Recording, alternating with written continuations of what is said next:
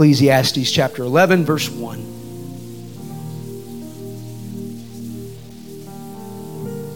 The writer is telling us in the first part of this chapter that we're about to read from, he's telling us about the law of sowing and reaping. Ecclesiastes 11:1, cast thy bread, everybody say that bread, upon the waters, for you will find it after many days. Verse 4, he that observeth the wind shall not sow, and he that regardeth the clouds shall not reap.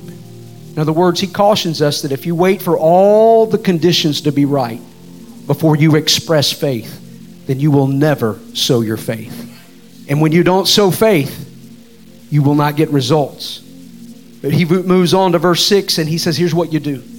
In the morning, sow your seed. And in the evening, withhold not thine hand. For thou knowest not whether shall prosper either this or that, or whether they both shall be alike good. In other words, he's saying, in the morning when you get up, sow faith. In the evening before you go to bed, sow faith. I feel like telling somebody that today, that you may be faced with an impossible situation, but in the morning, his mercies are made new every morning. And you need to sow faith and believe the Lord is going to come through. And as the darkness closes in the evening time, you go home and you sow faith. Because God responds to faith. And you have everything, and we have everything we need this morning for miraculous provision because we have faith. And all we need to do is sow and express it. For the next few moments, I want to preach to you on a subject entitled, How to Farm a Flood. How to have faith in spite of impossibilities. I wonder one more time if you could just lay your Bibles down, your devices down, and lift your hands to heaven. You've responded so well in this service. But one more time, pray with me and let's bind together in unity to hear from the word of the Lord this morning. Lord, we thank you so much for this wonderful congregation. Thank you for the worship team that led us with excellence and anointing. Now, God, we come to that place where we're going to hear from your word.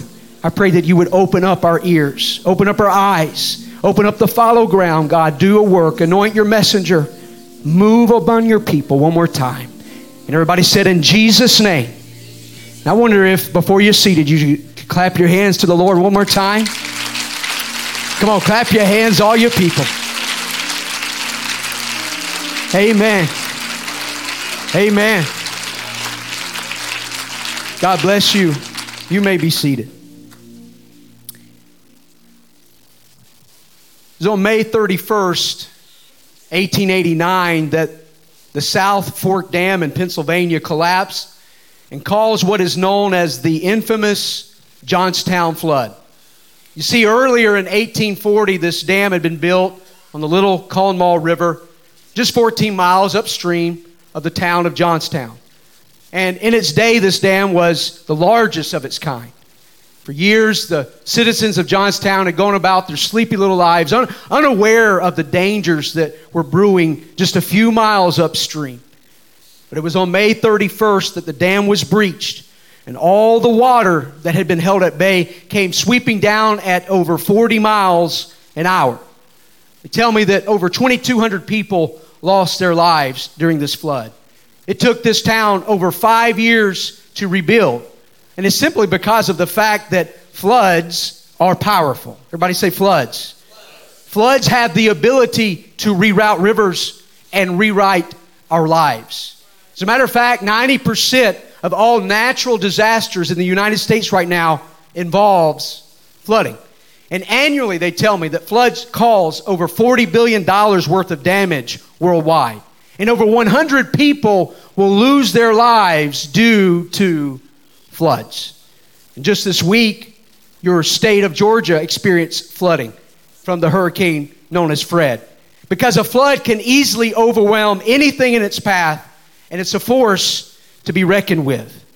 And it is in Psalms when the writer begins to describe his dilemma and the perplexities of life, that he begins to describe it in terms that involve being flooded and being overwhelmed. On at least 3 different occasions, the psalmist, when he expresses the battles and the hardships in life, he chooses language and words that talk about being overwhelmed by waters and overwhelmed by floods. And then you find in Isaiah, when the prophet begins to describe the actions and the movement of the enemy, it's no mistake. Hear me this morning. It's no mistake that he chose to liken the devil's tactics to a flood that would come in and try to overwhelm the people of God.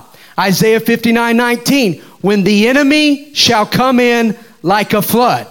Now that's because the enemy is always seeking to overrun and overwhelm those who are trying to advance in their walks with God, and they're trying to accomplish something in the kingdom of God. If you know that to be true, why don't you just wave your hand at me that anytime you try to progress in God, the enemy shows up and he tries to overwhelm what you're trying to do for God.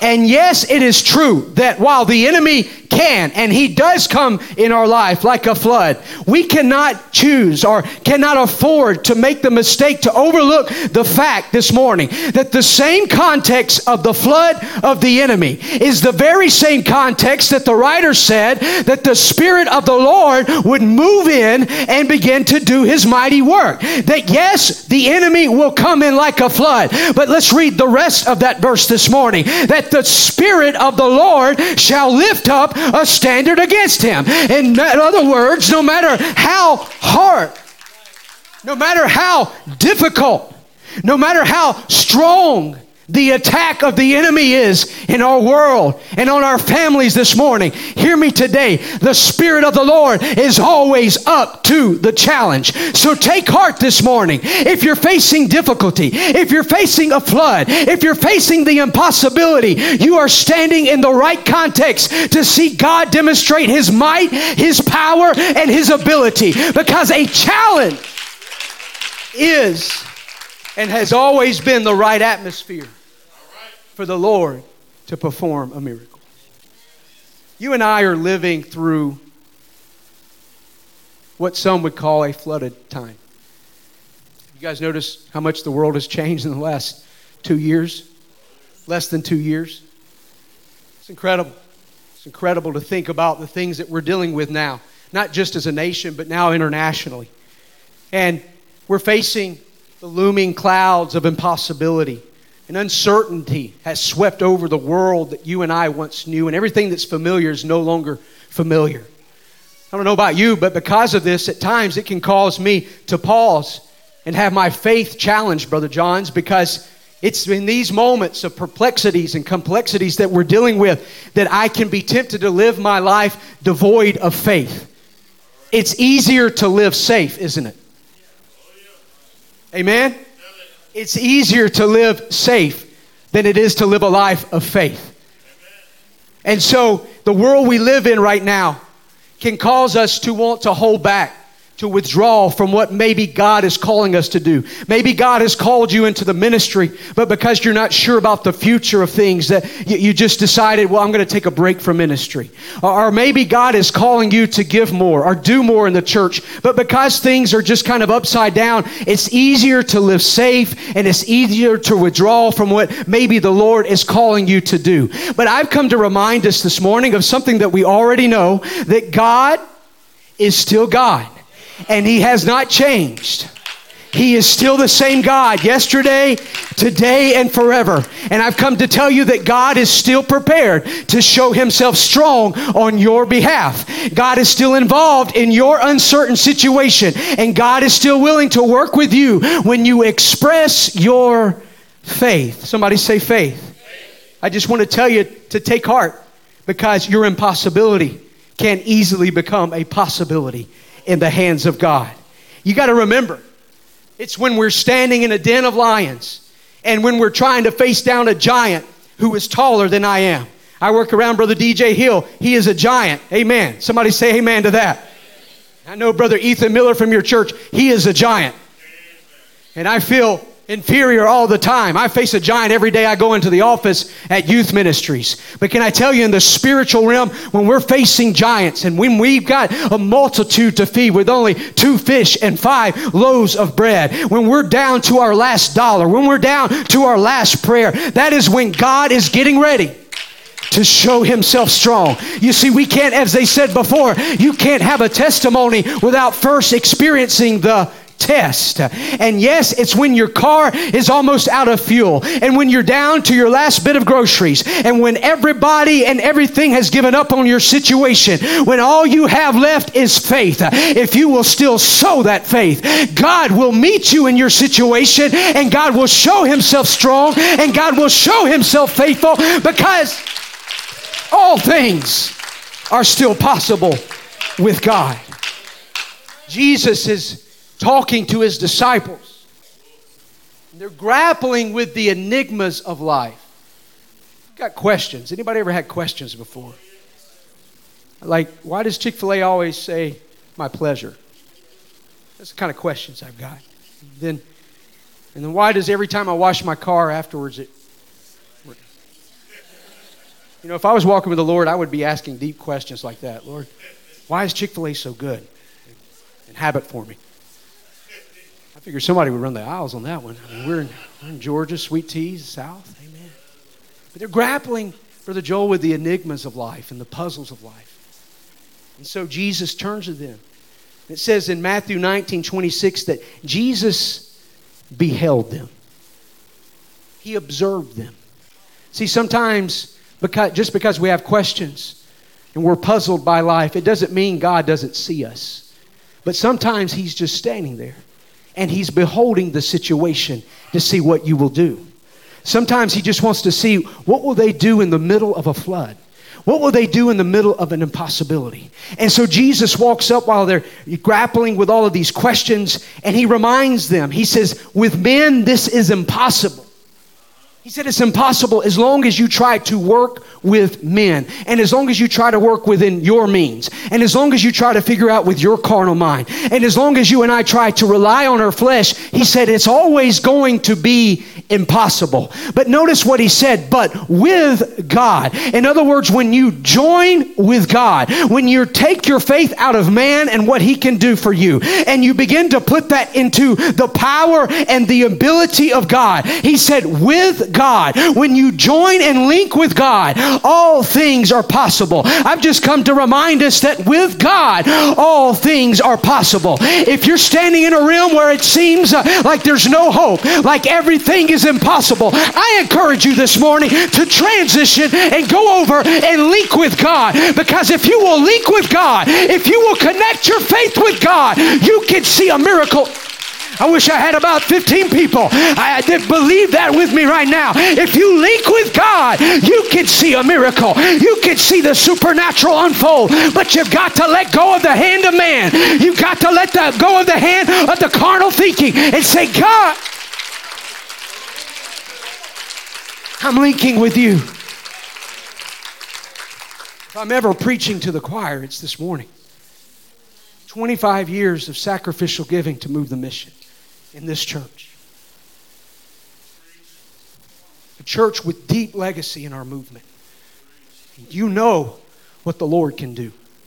There's some elders in this house right now. If we pass this microphone around, we would just lose the service because they would start revealing to us the testimonies that they've seen the goodness of. I see a sister shaking her head right now. You've seen the goodness of the Lord in the land of the living. You've seen God come through time and time again. And it's those stories that the elders tell us that inspire my hope for the future. That no matter how dark it gets, no matter how crowded the room gets, no matter how flooded over my field may be, if I hold on to God, He is always going to come through. See, it's not... If you never walk through the valley, you never get to see the perspective of the mountain. That's why the valley's there.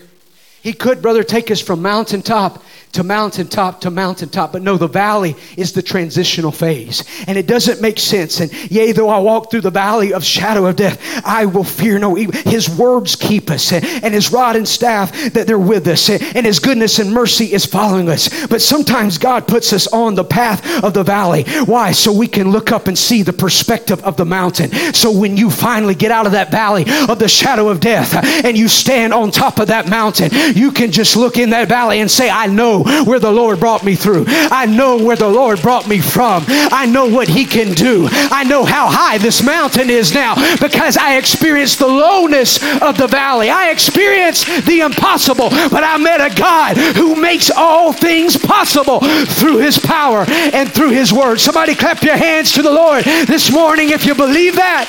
He is able.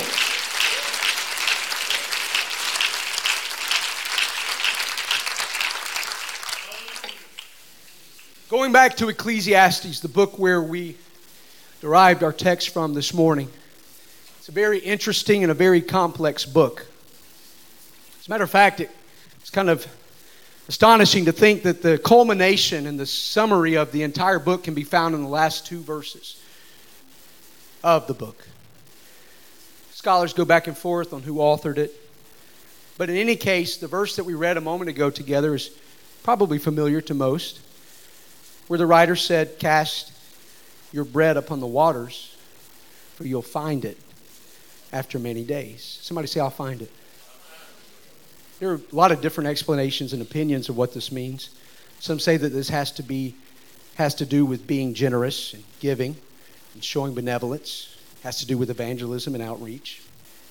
A few years ago, though, I was reading and studying this verse, and I began to read a pattern in scholarship that said that this verse could actually be a reference to a method that farmers of the day would use when their fields were flooded over with water.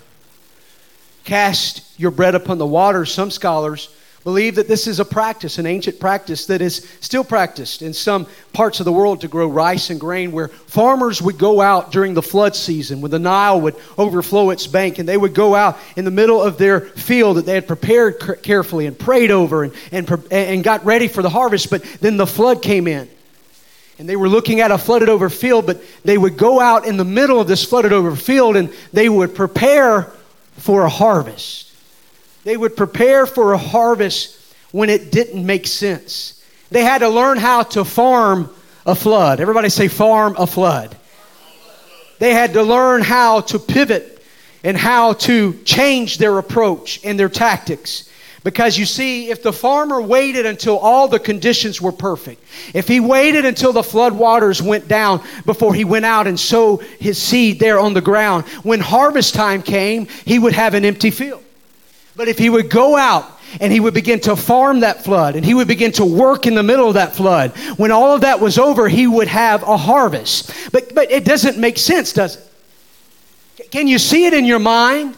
A farmer going out, and one scholar said that sometimes they would use boats and they would go out and they would paddle out to the middle of their field that's flooded over with water.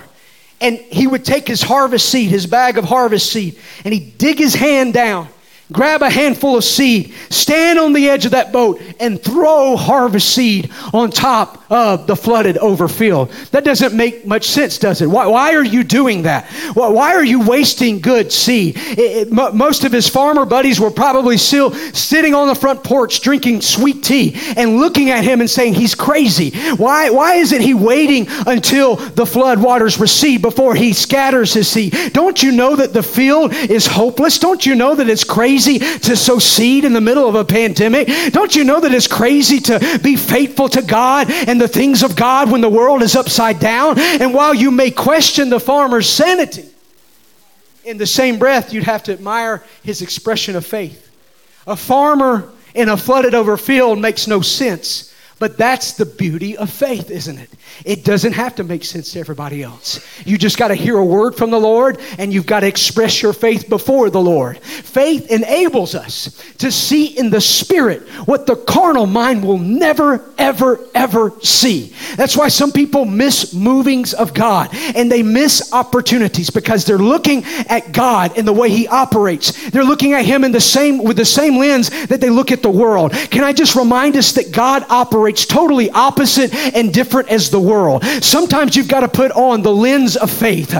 You've got to be able to see through the eyes of faith. And that's what Hebrews 11:1 tells us. He says the job description of faith, it is the substance of things hoped for. It is the evidence of things not seen. In other words, faith is what you scatter, and faith is what you express, and faith is what you hold on to and release to God when the time is right. If you want to see your hopes, your dreams, and your prayers become a reality. But the thing about faith is it must be expressed. It was up until the 16th century that faith was always considered to be a verb, a place of action, an occurrence. But now the word faith has been reduced down to just a noun in modern dictionaries.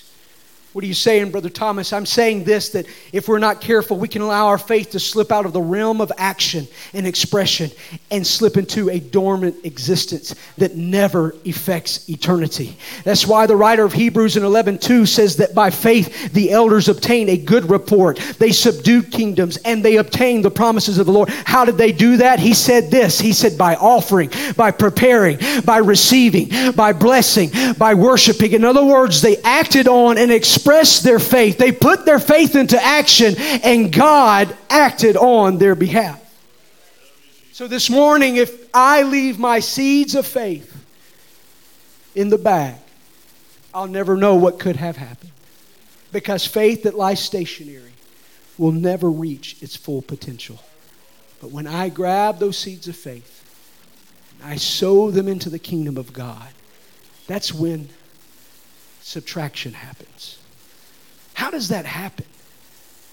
That anywhere else in the world or in any other avenues of life, subtraction before multiplication just doesn't make sense. But you see a pattern in Scripture. Every time before God multiplies, He always subtracts first. Just ask Job. Just ask the young lad that day with his lunch. But somehow in the process, Brother Justin, of us releasing and subtracting things to God, somehow there's a multiplication that begins to happen. And God can take our efforts, and God can take the seeds of faith that we express, and He brings a multiplication, and He compounds it to feed the masses. Can I tell you that what we do in the next few moments in this service, yes, it will bless you, it will bless your family, and it will bless this church. But God also wants to open up the windows and doors of this church so that that multiplication can take place outside of this church, where you can begin to impact this community and this city like never before, where you can be a strength to the church down the street, down the road, and the global missionary across the world. Why? Because God always multiplies after He subtracts. What a beautiful picture of faith. Rowing out in open waters and casting seed. See, that old farmer knew something that most people didn't. He understood the law of sowing and reaping during a flood. That even though it stretched that farmer to sow his seed into something that he could not see any clear benefit from, he knew that if he would go ahead and sow those seeds on top of the floodwater, that when the floodwaters receded and that seed came in contact with the moist, prepared soil, that suddenly something would begin to happen. And after the flood, and after that season was over, he would be standing in a great harvest. But it was all dependent on what he did in the middle of a flood. For his friends who waited on the porch for everything to be perfect. For his friends that held back their seeds of faith and held back what they had. And when harvest time came, they didn't really have much to show. But here's this farmer who went out and he said, over here I'll have my rice. And over here I'll have my grain. And over here I'll have this. I believe the Lord's going to meet my seeds of faith. And he began to scatter them. And when the flood waters receded, that later on, he was standing in the middle of a great harvest. That's the secret of how to farm a flood. So even when you can't immediately see the benefit, so even when it stretches your faith, whether or not you have a harvest, whether or not I have a harvest, depends on what I do on this side of the flood. You see, even though I may never see on this side of eternity all the faces of the people who will be baptized in Jesus' name, I still have to cast the seed. Even though I may never personally ride in that missionary's vehicle as he drives to that remote village, it's still my job to sow my resource into the kingdom. Even though you and I may not be in that room when that mother and father hold that adopted child for the first time in the New Beginnings office, you and I can be a part of that by generously giving into the kingdom today. I may not be there when the church planter begins to pray with that person in the altar to receive the gift of the Holy Ghost, but I can go there through my giving. I can go there through expressing my faith today. We must remember that sacrifice and sowing is what we do. That's my job. But the supernatural and miraculous is always what He does. If I'll do my part, God will do His part. If I express faith, God will express His ability. If I sow in faith, God will give me a miraculous harvest. Just come to remind us today that you and I are standing in the middle of a great harvest. It's just hard to see it sometimes because that flood water, brother, it blocks the fertile soil. And all I can see is the impossibility. But there is something that God wants to unlock in this house today. Because you just never know what potential may be sitting in the middle of a flooded over field. And you'll never know until you get to that point where I will express my seeds of faith and see what God will do in the middle of a flood. Since the 1980s, a retired couple from Iowa by the name of Don and Lynette Hartman. I had the privilege of meeting them a few years back when I went to Iowa to be a part of their youth camp. I actually stayed in their home. Don and Lynette Hartman, Brother Hartman is in his 80s. They're a retired couple on fixed income. But every year, for over 30 years now, they have given sacrificially to the cause of Move the Mission. And is their tradition each year, they set out a plastic bucket in the middle of their home, and as they walk by, they just feed it change and dollar bills or whatever may be in their pocket. Sometimes it's just pocket lint, but they always do this to help them with their Move the Mission pledge. But one year, on Labor Day weekend, they experienced a tragic house fire. It devastated their home, took most of their belongings. And they're going through their house. They told me that they came to the place in their house where they knew that plastic bucket would be. Started digging around and they found it. There it was. The coins. But because of the heat of the house fire, it melted the plastic around the coins. Just feeling kind of discouraged, devastated. Started peeling back the layers and pulling out the coins. Around this time, their pastor called them to check on them.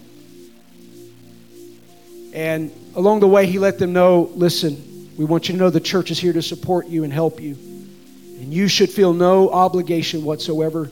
Do not worry about your Move the Mission pledge. Don't even think another thing about it.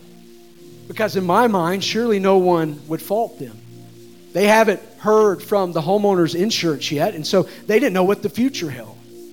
It made sense to save back any money you have. But their pastor was surprised when they responded, no, Pastor, we will still give our Move the Mission pledge. And even though the Move the Mission coins were in a melted container, and they had to painstakingly clean each one before the local bank would receive their deposit, they did this. And they sowed it into the kingdom of God, even though they didn't know how it was all going to turn out. But it was after they did this and they came through on their Move the Mission pledge. Shortly after that, their homeowner's insurance contacted them and let them know that not only would they replace the price of their home, but they now live in a home that is much larger and is much nicer.